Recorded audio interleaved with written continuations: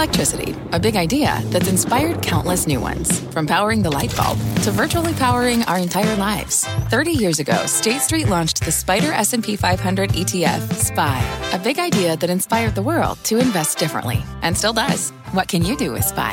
Before investing, consider the fund's investment objectives, risks, charges, and expenses. Visit ssga.com for a prospectus containing this and other information. Read it carefully before investing. SPY is subject to risks similar to those of stocks. All ETFs are subject to risk, including possible loss of principal. Alps Distributors, Inc. Distributor.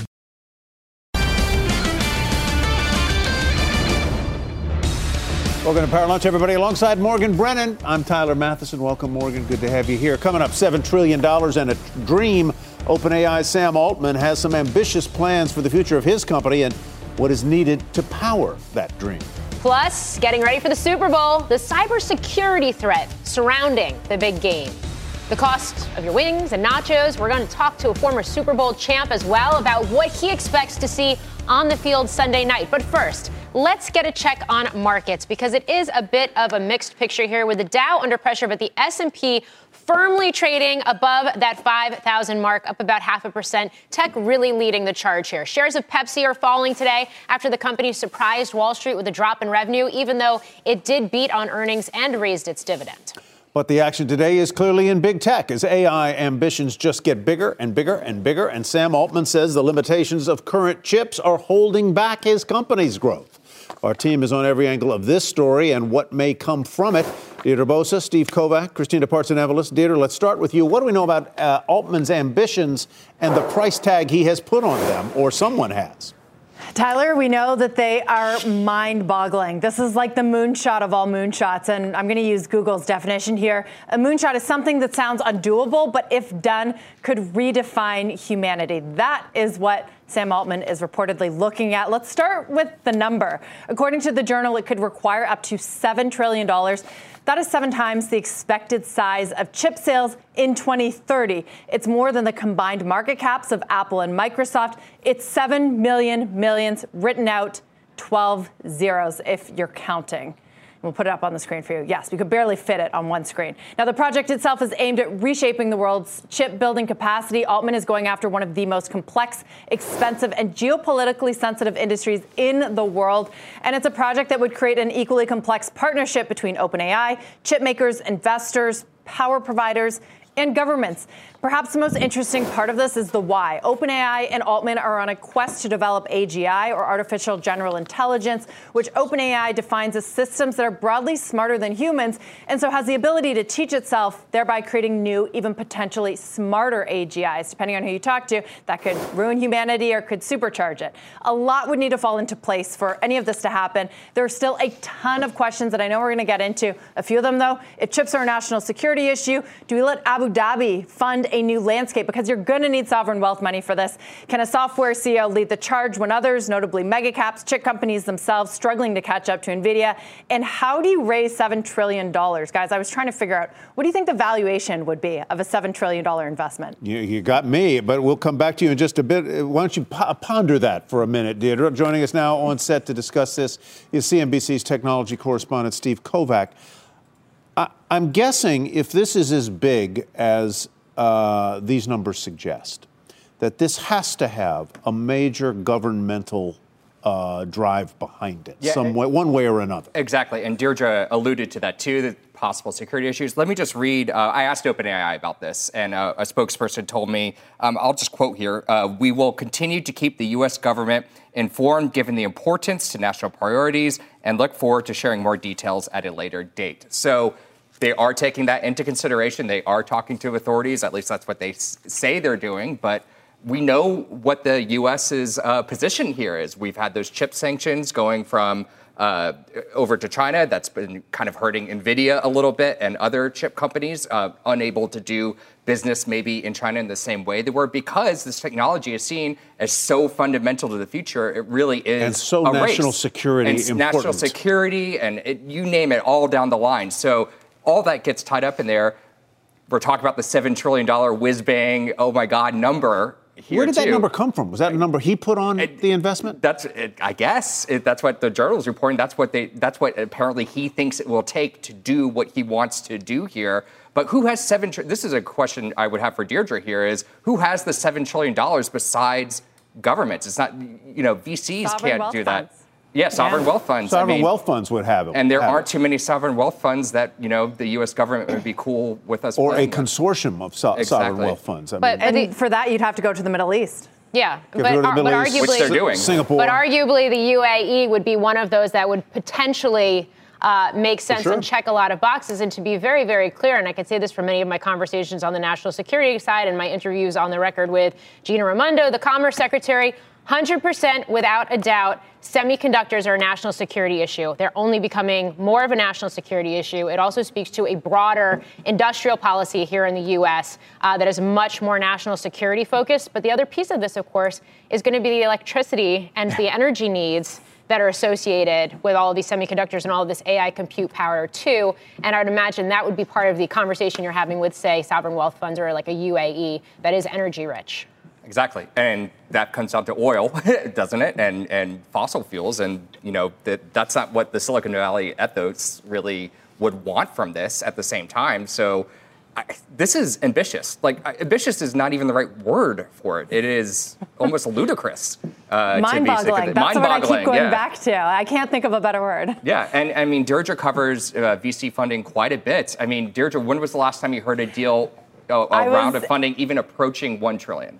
I thought a lot about that this morning, and it has to be SoftBank's Vision Fund. That was a $100 billion fund that was bigger than anything we ever saw before, and this is magnitudes larger. And that completely reshaped the venture capital world, the startup world, led to supercharged companies like WeWork. Can you imagine what this would do to some of the chip companies? Let's move to the chip side specifically of the equation, and how Altman's plan could affect the existing chip heavyweights, since we know some of the reporting suggests that they would be involved in this process. Christina Partsinevelos has that side of the story from the NASDAQ. Christina, what is your reporting unearthing on That's this? A good point. I haven't got them. Dynamic. I need to do it's funny because you use the word could, and I'm going to stick with that because, like everyone's alluded to, it is quite a mind-boggling number. But I'll use the word if the funding does come through, this could bode well for equipment makers like Lam Research, KLA, Applied Materials, which already could also get an additional boost because of CHIPS Act funding. Morgan, that you just talked about, we're expecting more awards to be dispersed in the coming 2 months or so. So that's a positive for a lot of these names you're seeing on your screen. There's also strength possibly in the chip designer, simulation, and verification firms like Cadence Design, Synopsys, and so that's the reason why you're seeing Cadence and Synopsys up higher today, because of those two leaders. Even ARM, which we saw a surge, just after its earnings report, this stock is up again 2.5%. But look up, week to date, 65%. They make the blueprint for a lot of these chips. So if all this funding is coming into the United States to build, these are some of the beneficiaries. There is also a Reuters report that OpenAI and NVIDIA are working on custom chips, hence the positive reaction in NVIDIA shares. Creating custom chips isn't new for NVIDIA, though. I want to point that out. And something CEO Jensen Huang did mention in his keynote back in 2002, which I listened to, but it was largely overlooked, myself included, because we were all just more focused on NVIDIA's AI chips, right? It's all about those GPUs. But today, Reuters reporting NVIDIA is actually meeting with Amazon, Meta, Google, and OpenAI to discuss building their own custom chips. And they're also in talks, NVIDIA's in talks to work on a wireless chip with Ericsson. So I reached out to NVIDIA. They wouldn't confirm any of these conversations, but it's still enough to create a reaction in all of these stocks. A lot of these companies like Ericsson, or negatively impact a company like Marvell, because Marvell does make custom chips. So does Broadcom. And for those that are like, all this conversation about chip stuff, custom chips, think of it like performing very specific tasks. Therefore, they're a lot cheaper than GPUs, which GPUs can handle a wide range of tasks like graphics, rendering, machine learning, etc. And to bring it full circle to your conversation requires a lot more power. In the chip world, they use the word power gate, right? And this is going to be a huge topic in the years to come because of the power use that is needed for these data centers, which is why efficiency is key for budgets for everyone. One more company we're not mentioning, Microsoft. Its destiny is uniquely tied to what OpenAI is doing. A lot of the technology they are developing, or OpenAI is developing, will eventually find its way to Microsoft products. They're already doing that with their Copilot assistant and so forth. The journal reporting that, Satya Nadella, the CEO of Microsoft, is aware that Sam Altman is going out here trying to do that. But look, what we learned last fall was this is a complicated relationship, not just because Microsoft relies so much on the technology, but because it's heavily invested in OpenAI too. Mm-hmm. So if OpenAI is chasing, a $7 trillion fundraise at, again, as Deirdre said, who knows what the valuation of a company would be there. That plays into Microsoft, and that plays into Microsoft's has a lot valuation. of money, but they don't have $7 trillion. Exactly, and so that also plays into how Microsoft values its stake in OpenAI. Not to mention just the technology being developed. Microsoft also working on its own chips, so there are just a lot of complicating factors. What's the argument, Deirdre? Christina or Steve or Deirdre for that matter, that a non-incumbent chip maker, not NVIDIA, not Intel, not Broadcom, not ARM, not AMD, could be a big beneficiary of this?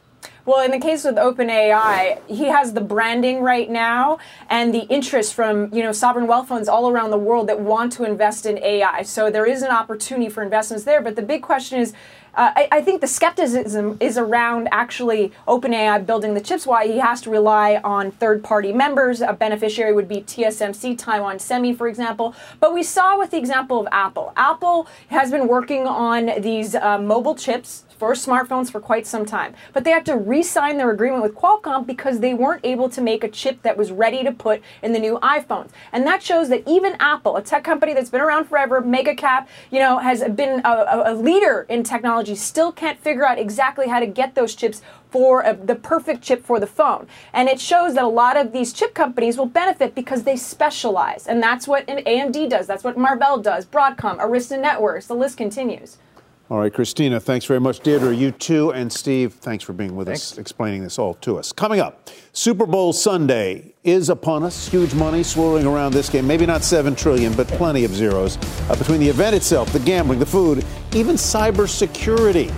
We'll cover all the big angles further ahead on the program. Power Lunch will be right back after this. Look at those wings. They look good.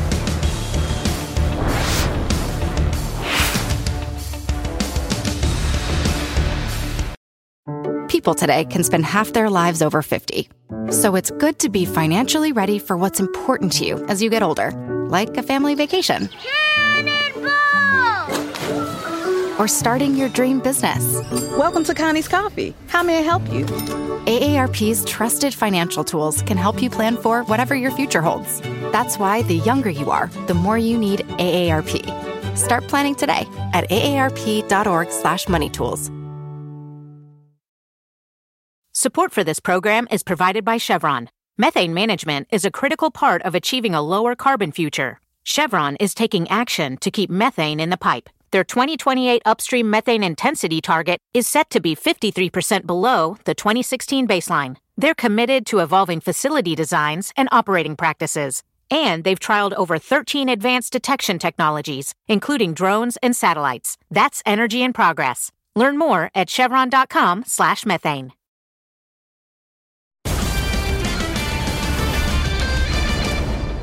Welcome back to Power Lunch. Shares of CyberArk up 17% this week on blockbuster earnings yesterday that beat Wall Street's estimates. Looks like shares are higher again, about 6.5% today. Wedbush and Bank of America increasing their price targets following that report, both calling it a top pick for 2024. As cyber attacks become ever more sophisticated and frequent, CyberArk's survey found nearly 9 out of 10 organizations were targets of ransomware attacks in the past year. 9 out of 10. A large majority actually paid the ransom. So let's bring in my next guest to discuss the trends in cybersecurity. Joining us now for more is CyberArk CEO Matt Cohen. Matt, it's great to have you on the show. We teased that we were having you come on to talk about the cybersecurity threats as we come into Super Bowl weekend here. But when I see a stat like 9 out of 10 companies in your survey having ransomware attacks and in many cases paying those fees, let's just start there because it's staggering. Yeah, I think it speaks to the threat landscape that we see today, which is as kind of enterprises face this rising crisis of proliferation of identities that exist, the new complexity of the environments they're trying to protect. And they're doing it in a new environment, by the way, with workers working hybrid, working from home. They're doing it each and every day to try to figure out how to secure the new perimeter, and the new perimeter is identity. And that means that the bad actors that are out there are innovating themselves, trying to figure out how to get in, and they're doing it more effectively each and every day And we see that in the ransomware results that you're exhibiting. Okay. Dan Ives over at Wedbush called your quarter that you just reported another, quote, Mahomes-like quarter. I mean, at a time where the geopolitical landscape has become more fraught, we see more attacks, including cyber attacks by the likes of Russia and China and Iran, to name a few. It's a big year for elections, not just here in the U.S., but historically speaking, when you look the globe over. And then, of course, we have more and more adoption and application of AI. How is the threat landscape growing and evolving? And what does it mean in terms of the innings we're in around these security risks? What does it mean for CyberArk? I think as you think about that threat landscape that you're describing, and you hit on this idea of AI-enabled attacks, and when you think about the power of AI and what it can use to boost productivity for enterprises like us, it also is an element of innovation that the bad actors can use to actually make their attacks more efficient, to make them more effective, to make even basic things like phishing, which has been out there for years and years, turn into a more advanced attack with deep fakes, with phishing, with voice simulated attacks. And I think as you get into the election season itself, you see people actually more likely to click on links, more likely to believe what they read, and then become more susceptible to these bad actors that are out there trying to get into environments, trying to get into enterprises, and trying to take over. And so for CyberArk, that represents an opportunity. We started securing the most privileged assets, the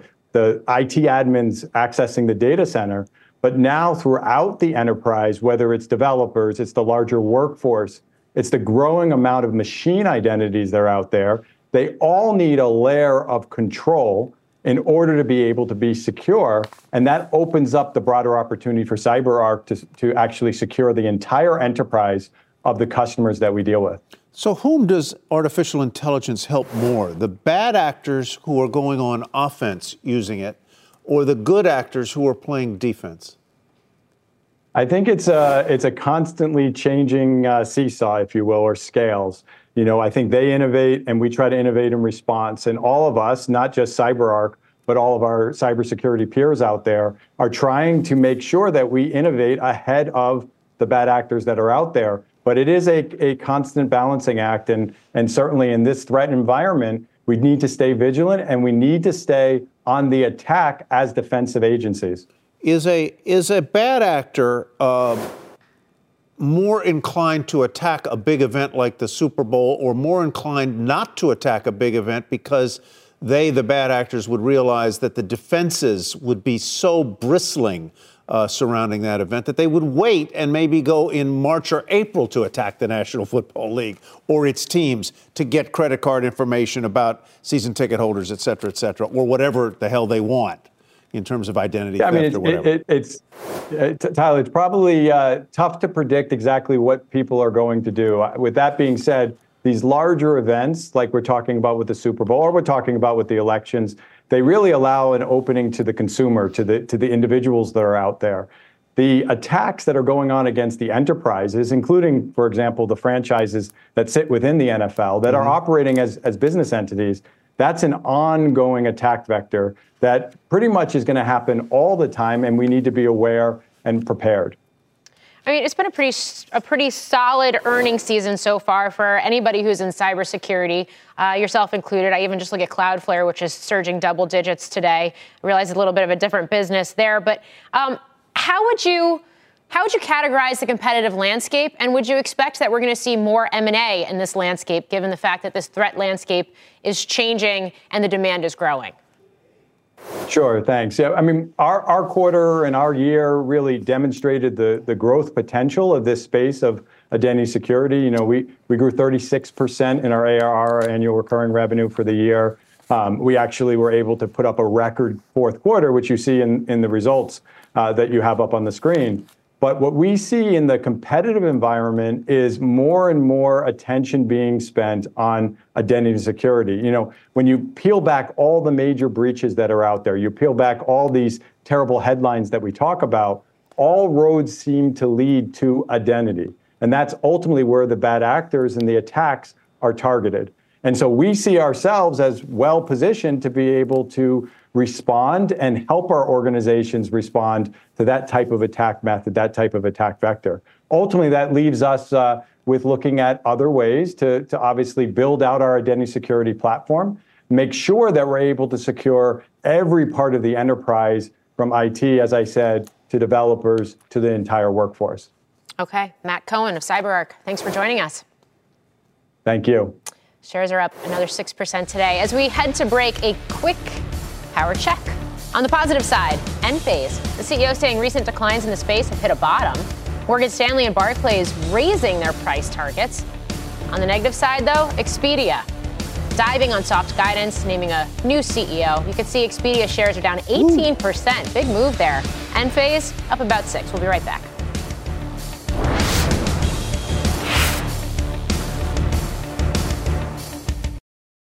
People today can spend half their lives over 50. So it's good to be financially ready for what's important to you as you get older, like a family vacation. Or starting your dream business. Welcome to Connie's Coffee. How may I help you? AARP's trusted financial tools can help you plan for whatever your future holds. That's why the younger you are, the more you need AARP. Start planning today at aarp.org/moneytools. All right, welcome back to Power Lunch. Revisions to recent CPI data now show inflation wasn't as bad as we first thought. Let's see how that's playing out today in the bond market with Rick Santelli in Chicago. Rick. Yes, Tyler, you nailed it, but not as bad. That's kind of a wide statement. Many are using it. I looked at all the revisions. They go back to 2019, 5 years, and they were subtle revisions. And that's not a bad thing because many, including myself, are very nervous that changing seasonalities due to a variety of reasons, not the least of which is pre, post, and post-COVID issues and how the world's changed, well, those seasonalities might be giving us data points that aren't highly accurate. So seeing that the CPI didn't stray much is a good thing. And the Valentine's Day surprise will be the revisions to PPI. Those will be next week, of course. Look at an intraday of 2-year, and you could clearly see at 8:30 Eastern, we had a whole lot of volatility. Knee-jerk reaction, rates went down. But that quickly dissipated, and that's the short end. You can go all the way to the 30-year bond, see exactly the same dynamic. But maybe the bigger story here is that despite the subtle changes that specifically most traders saw that DEES was 1/10 lower and immediately started buying the market, pushing yields down. But once you looked at the data, well, 2024 has been a year for higher rates, forgetting what the Fed's going to do. I'm talking market-driven. So let's look at a 10-year. There's a year-to-date chart. It's currently at 4.18. That is the current high-yield close of the year. So we're toying with the new one. 2-year yields, well, they settled. Their high-yield close is 4.47. So right now, they're on pace for a fresh high yield close. And by the way, 10-year note yields as they sit here are up 16 basis points on the week. 2s, 3s, 5s, 7s, 10s, all toying with fresh 2024 high yield closes. Morgan, back to you. And we're here trading with an SPX at record levels. It's kind of amazing to think about it. Treasury funding, all these auctions. It's been a wild week for bonds and for those yields. Absolutely. All right, Rick Santelli, thank you. Natural gas prices falling to their lowest levels in 3 years. Pippa Stevens here now with a look at what's driving that trade. What is driving that trade? Is it weather or is it something else? Okay, well, weather is always the most important thing when it comes to nat gas. So that actually is the first factor. Apart from that 1 week of kind of, very cold temperatures we saw across the country, it has been very warm, very seasonably warm temperatures, and December was very warm, so we're still working through that. The second factor, so that's the first factor. The second, of course, is production, which is currently over 100 billion cubic feet a day, around record levels. And then the third is the fact that we still have that outage at Freeport. So one of their LNG trains is offline, one of the three of them. And at the end of January, they said it'd be offline for about a month. And so that impacts nat gas because it reduces our export capabilities and so reduces demand for nat gas. And so right now we're at 184. And actually 150 is the level where producers start shutting in production. So we still could drop quite a bit from here before producers start saying, I can no longer make money, I'm going to shut in my production. So it's as simple as elevated production, warm weather, which reduces demand, price goes down. When you put it like that, yes, it sounds very simple, but it's true. Let's kick the rest of the day off. Right? That sounds good. Yeah. But I mean, you see this, that it always responds to weather, and it's very volatile, and that you can never predict that far out in advance, and particularly now with increasingly volatile temperatures, it's even harder to predict. And we're still working through what we thought was going to be this big surge in European demand when we thought there was going to be this energy crisis. And so we're still seeing the lasting impacts of that. And so Goldman actually put out a note today saying that while 2024 looks bad, 2025 is looking better because, of course, this is a cyclical business. And so if the market takes the corrections this year, then next year looks better. So 11 months to go. Thank you, Pippa. Appreciate it. Let's get to Kate Rooney now, CNBC News Update. Kate. Hi there, Charlie. The Department of Veterans Affairs announced a plan today that lowers the burden of proof to get disability benefits for certain cancers and chronic conditions. It's expanding the list of locations and timeframes for service members who were exposed to Agent Orange and other herbicides. The list already included Vietnam and other locations in the South Pacific, but it will now include 12 states where the toxic materials were stored or tested. Egypt, meanwhile, has sent about 40 tanks and personnel carriers to its border with Gaza in the past 2 weeks in an effort to boost security in that area. It comes ahead of Israel's military expansion into the southern city of Rafah, where many Palestinians have come for safety. And Saturday Night Live's Colin Jost will be featured as the entertainer at the White House Correspondents' Dinner in April, often called Nerd Prom. Jost will be the latest in a string of entertainers, including Trevor Noah, Stephen Colbert, who have highlighted and headlined that event in the past. Big news for the NBC family, guys. Back over to you. All right, we'll take it. Kate Rooney, thank you. After the break, it's not just a new Super Bowl champ being named this weekend. We'll also have a new stock draft champion. Before we announce our winner Monday, we're going to take a look back at the competition with one of the year's contestants who unfortunately came up a little short. That's coming up next.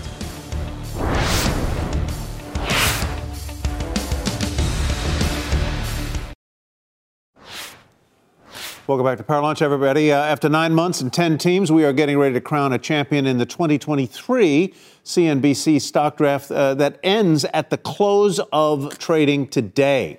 Team Woo, which is wrestler Charlotte Flair's team, has a commanding lead because of triple-digit gains from, what else, NVIDIA.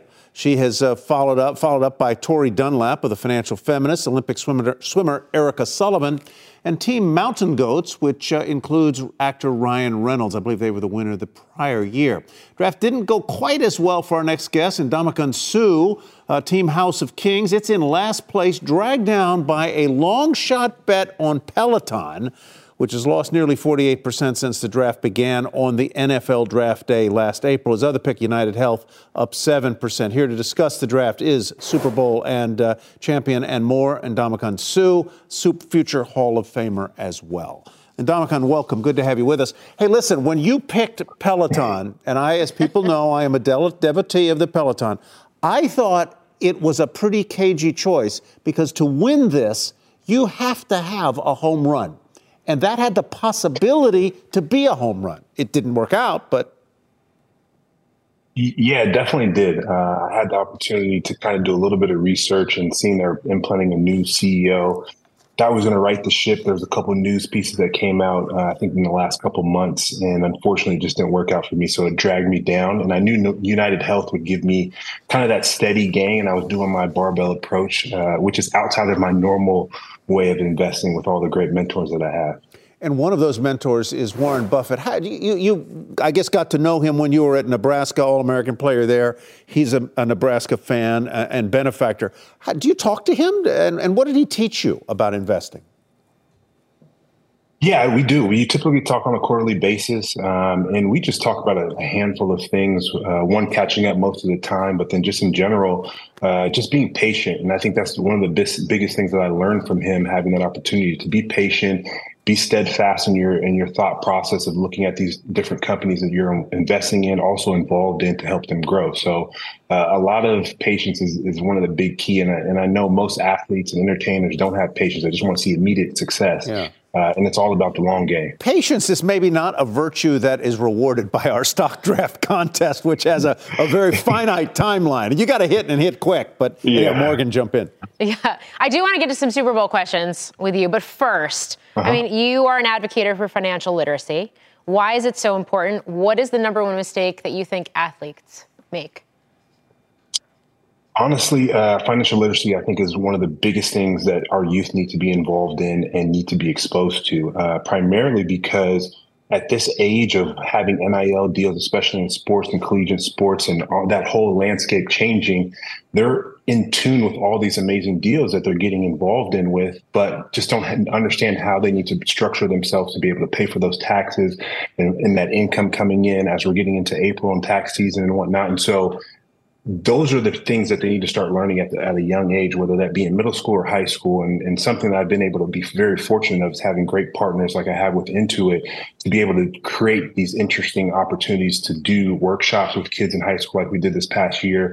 And even more specifically, coming up in the near future, we're excited about doing another partnership with them and growing that space, especially around this NIL work that needs to be addressed. Okay.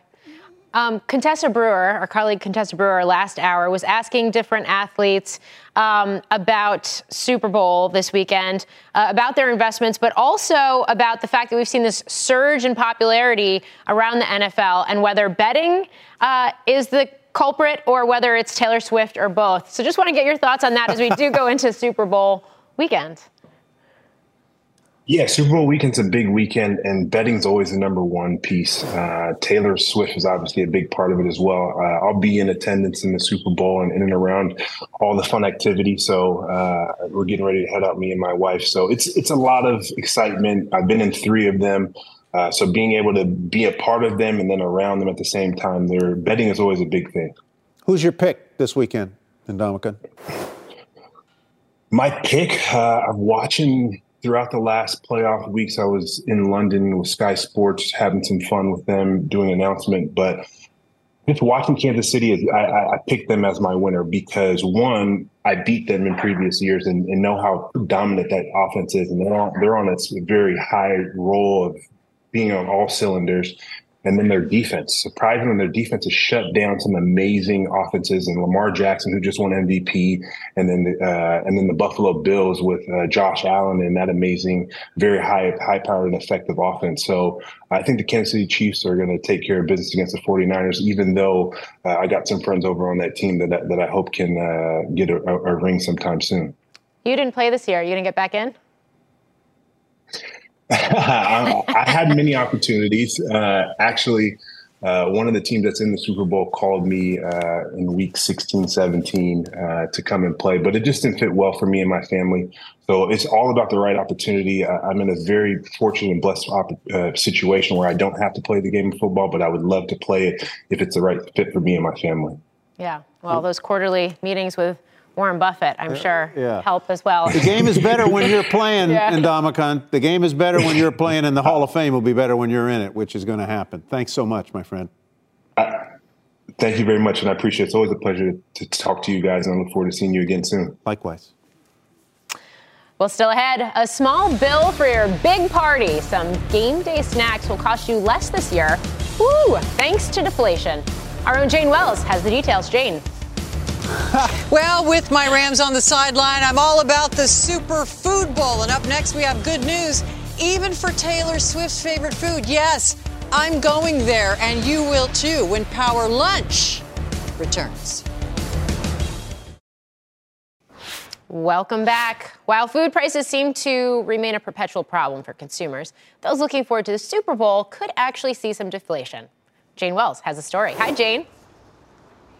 Hey, Morgan, you know, I'm all in. I'm wearing my commemorative Roman Gabriel jersey. Google him.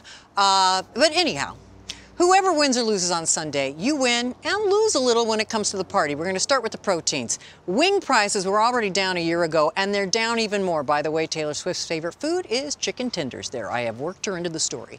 Ground beef for your tacos and burgers is up, though, but the surprise value this year, shrimp? Take a look at this. Courtney Schmidt at Wells Fargo has been running the numbers, and she says ground beef prices are up 12% from a year ago. You can see what's happening with shrimp and chicken. Shrimp is down 6%. It's the value now. And wing prices down anywhere from 5 to 11%. Why? They've been dealing with some export restrictions related to the bird flu again this year. And then they've had, more weight on the birds. That's caused more production.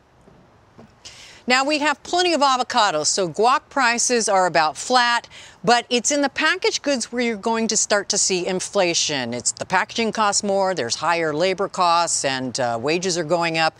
Chip prices, according to Schmidt, are up 5 to 6%. PepsiCo this morning talked about higher potato prices. Salsa prices are up 3% as we move to beverages. Beer prices are starting to flatten out. Not as many young people are drinking beer. It's about $1.75 for 16 ounces, she says. And when it comes to soda in a can is up 5% from a year ago, and soda in a plastic liter is down 1%. So it all depends on whether it's the aluminum or the plastic. And as we look at how PepsiCo has performed after reporting earnings, Schmidt says soda has seen the highest food inflation of any category since COVID. Canned is up 55% since 2020, and in liters it's up 33%. Guys, who knew? Get out of here. 55% since when, Jane, did you say? Coke? Soft drink? Since COVID. 2020, 55% for flavored carbonated sugar water. A lot of it, of course, is what it comes in.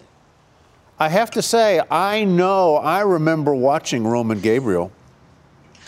He was so dreamy. He was dreamy. He was a big, tall guy, I think from North Carolina State, if I'm remembering correctly. I can't remember. But I think so. He's still alive. He's out in Palm Springs. He's in his mid-80s, But they could never get past those darn Vikings. No, that's right. And then the Vikings could never get past whoever it was they were playing because they never won a Super Bowl. I know. Jane Wells, enjoy the wings. Thank you.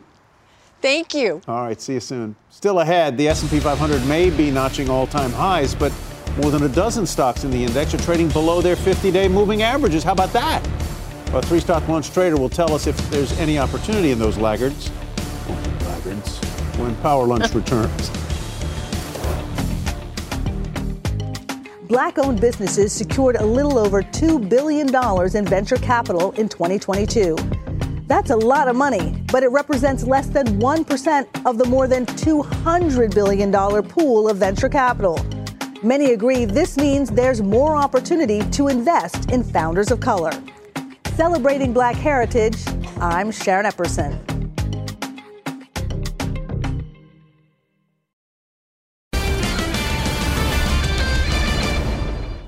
Welcome back to Power Lunch. It's time for today's three-stock lunch. Today, we are pulling three stocks from a CNBC screener, looking at stocks underperforming as the S&P sets records. Here with our trades, David Wagner, portfolio manager at Aptus Capital Advisors. So up first, we were talking about chips earlier in the hour. Teradyne, as of yesterday's close, slightly below its 50-day moving average. David, your trade on Teradyne. Yeah, Morgan, in the semiconductor space, it's tough to, get excited about a company that does not have a narrative right now. And that's Teradyne. Yet their biggest peer, Advantest, has one of the best market narratives out there.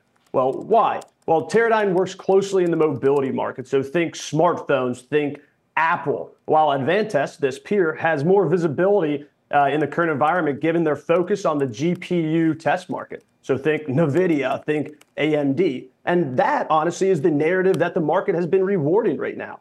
And when you look at fundamentally under the hood of Teradyne, you'd see that the market was really hoping for some type of growth this year, but their guidance ultimately pushed that off to the second half of this year because they've seen some weakness on the automotive side of their business. All in all, it's great at winning designs. They just need these designs to convert into volume. And that's taken a little while because we're basically in a 8-quarter straight slowdown in their end markets. So I'm staying away right now, but you can remain patient if you own the name.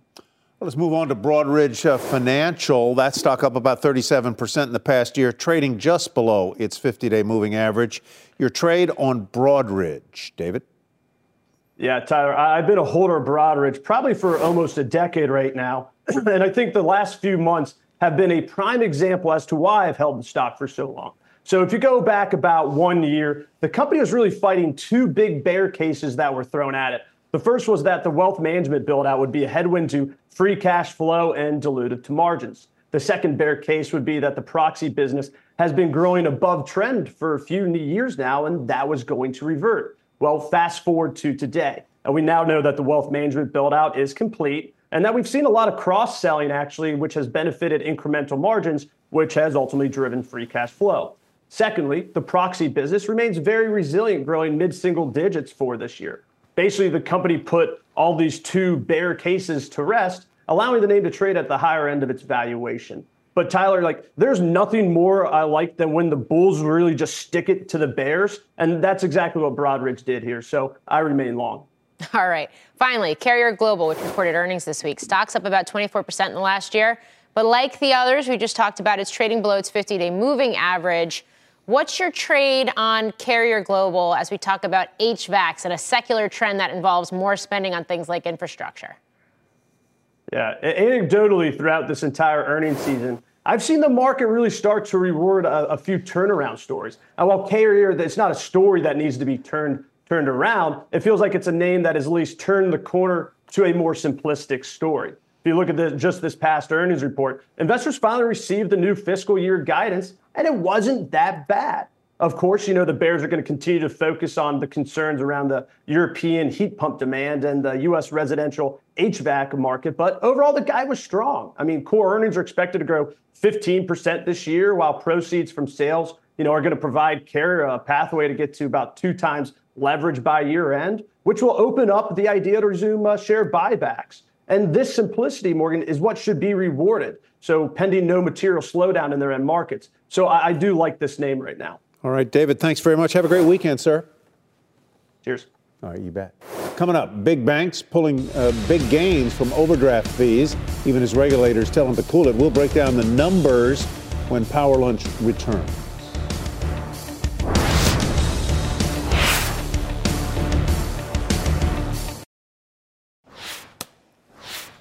Okay, we only have 2 minutes left in the show. We got several more stories you need to know. JP Morgan Chase, Wells Fargo, and Bank of America reported a combined $2.2 billion in overdraft fees last year. And while that may seem like a lot, that's roughly $700 million less than the year prior. This comes as banks face pressure from regulators to cap fees, create new ways for customers to avoid the penalties. And of course, we're having this conversation in a week where maybe not the big banks, but the regional banks are certainly under fire and more scrutiny. Yeah, under the NYCB bank issue has certainly cast yet another pall over them. Banks are ingenious at figuring ways to hit you with fees, whether they're overdraft fees or the latest one I've is the paper statement fee that I'm paying for not going wireless. What is it called? Paperless in my accounts. Yeah. $3 a month from my bank. I'm unhappy with them. Have to talk to them about that. Big game may not be till Sunday, but the Kansas City Chiefs have already been dominating the advertising game. Have you noticed? During this year's NFL season alone, Patrick Mahomes, Travis Kelce, and Andy Reid starred in a combined 33 different TV commercials, which cost nearly $400 million to air. So whether or not Kansas City wins or not on Sunday, and I think they will, because I think they're the hot team, Kelce, Reid, and Mahomes have been winners in the ad place. I mean, that's there. You talk about. We just had this conversation about athletes and investing and what future looks like off the field. I bet Mahomes makes more. I think he made $500 million in his latest contract or something like that. I bet he makes more from endorsements than he does on the field. I bet. Meantime, we're seeing the price of Super Bowl tickets hit fresh records too, which I feel like we talk about every year. $8,500, $8,600 for one this weekend. All right, the U.S. Army abruptly scrapping its high-profile big-ticket program to develop a new armed scout helicopter known as the Future Attack Reconnaissance Aircraft, FARA. The service had already spent at least $2 billion, had requested another $5 billion for the next 5 years for that major modernization effort. Lockheed Martin, Sikorsky, and Textron's Bell were competing, GE building the engine that will now stay in development indefinitely. I'm going to talk a little bit more about that on Closing Bell Overtime, where we also have a number of guests, including Lule Demese from eToro. Crypto will be in focus there. We'll be watching. Thanks for watching Power Lunch. See you next week. People today can spend half their lives over 50. So it's good to be financially ready for what's important to you as you get older, like a family vacation.